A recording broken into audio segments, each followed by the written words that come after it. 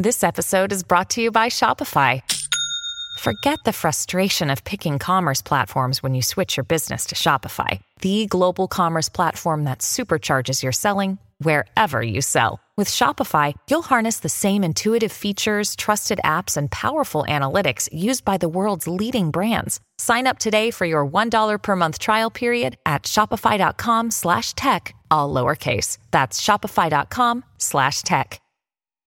When you need mealtime inspiration, it's worth shopping Kroger, where you'll find over 30,000 mouth-watering choices that excite your inner foodie. And no matter what tasty choice you make, you'll enjoy our everyday low prices, plus extra ways to save, like digital coupons worth over $600 each week. You can also save up to $1 off per gallon at the pump with fuel points. More savings and more inspiring flavors make shopping Kroger worth it every time. Kroger, fresh for everyone. Fuel restrictions apply. Ladies and gentlemen, I've just been handed an urgent and horrifying news story, and I need all of you to stop what you're doing and listen.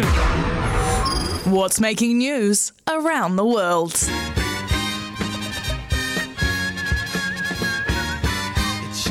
It's 2:15 of a Wednesday.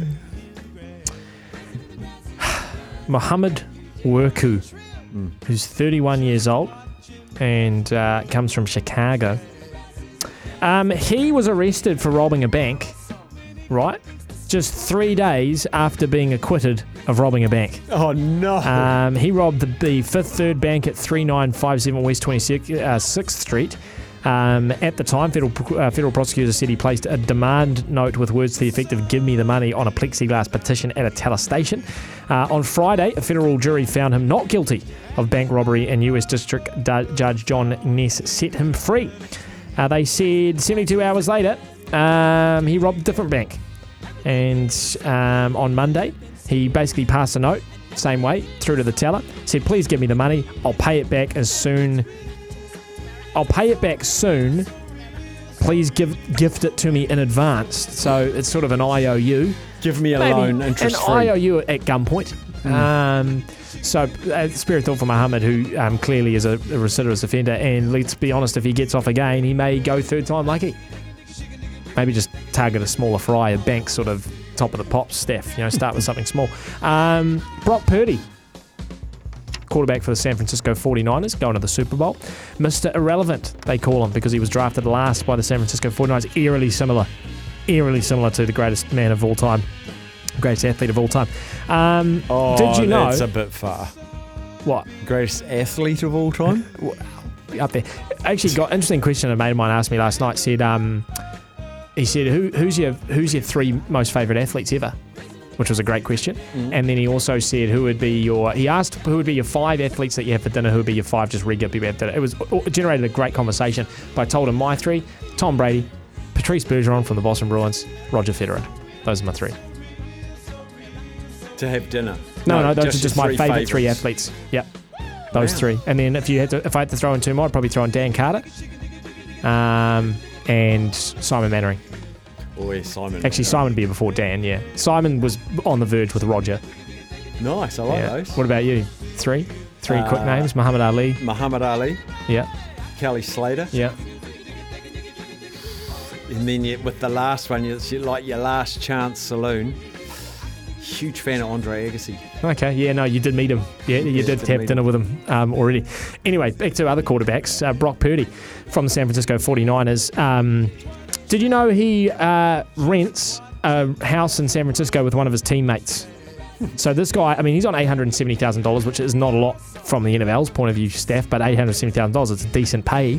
You could probably find yourself a reasonably nice house, although San Francisco is a very expensive city to live. But here you have a quarterback bound for the Super Bowl who rooms with one of his teammates. And apparently not a great, it's not a plush apartment either. He also drives a Toyota Sequoia, which I don't know.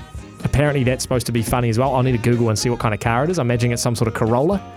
Yeah, it'll be... Or maybe an SUV. We'll get it. We'll get the same car here with a different name. Correct, yeah. How do you spell Sequoia? Sequuoia.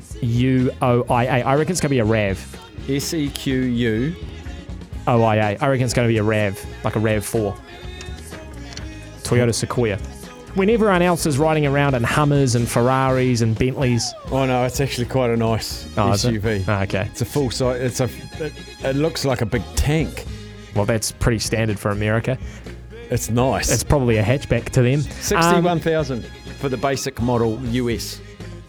Well, maybe he is splashing it. I'll tell you what, he'll splash after this year when he gets his big contract. And finally, I don't know if you knew this, but Iceland actually trains horses to write out-of-office emails.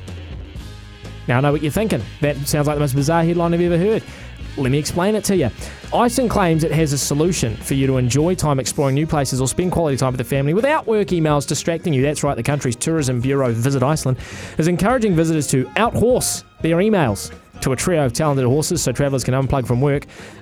Did we really teach the horses of Iceland to type on a giant keyboard? Yes, we did, states the organisation's website. So you can take your pick from Littler, who types fast but might take a nap, Hjemnir, who is assertive and has shiny hair, or Helka, who is friendly and trained in corporate buzzwords. The revolutionary service claims to use Icelandic horses to write real out-of-office replies, according to a promotional video. Putting it to the test, this particular article writer gave them the email address, gave them the date they would return from work, etc., and got the response, so-and-so is away on vacation, will not be able to respond to your email. Meanwhile, someone has outsourced all emails to an Icelandic horse called Helka, who is trained in corporate communications. The email reads...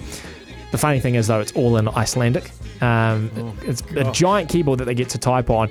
The point is, Steph, it's not really supposed to be legible. It's not supposed to be legit. It's supposed to prove a point that when you're away on holiday, you don't need your phone. You don't need your emails. Who cares, what someone's sending you, what someone's typing? You might as well just have a horse replying for you. And that's sort of the goal they're going for here.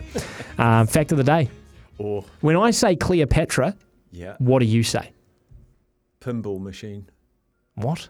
There was a game when I was a kid. It was called Cleopatra, and it was a pinball machine. And me and Gus McEwen used to put our 20 cents in. But other than that, generally, Cleopatra bathes in milk. Okay, you're sort of not going down the path I thought you were going to go down there. When I think of Cleopatra, I think of Egypt and the pyramids, right? Yeah. Most people do.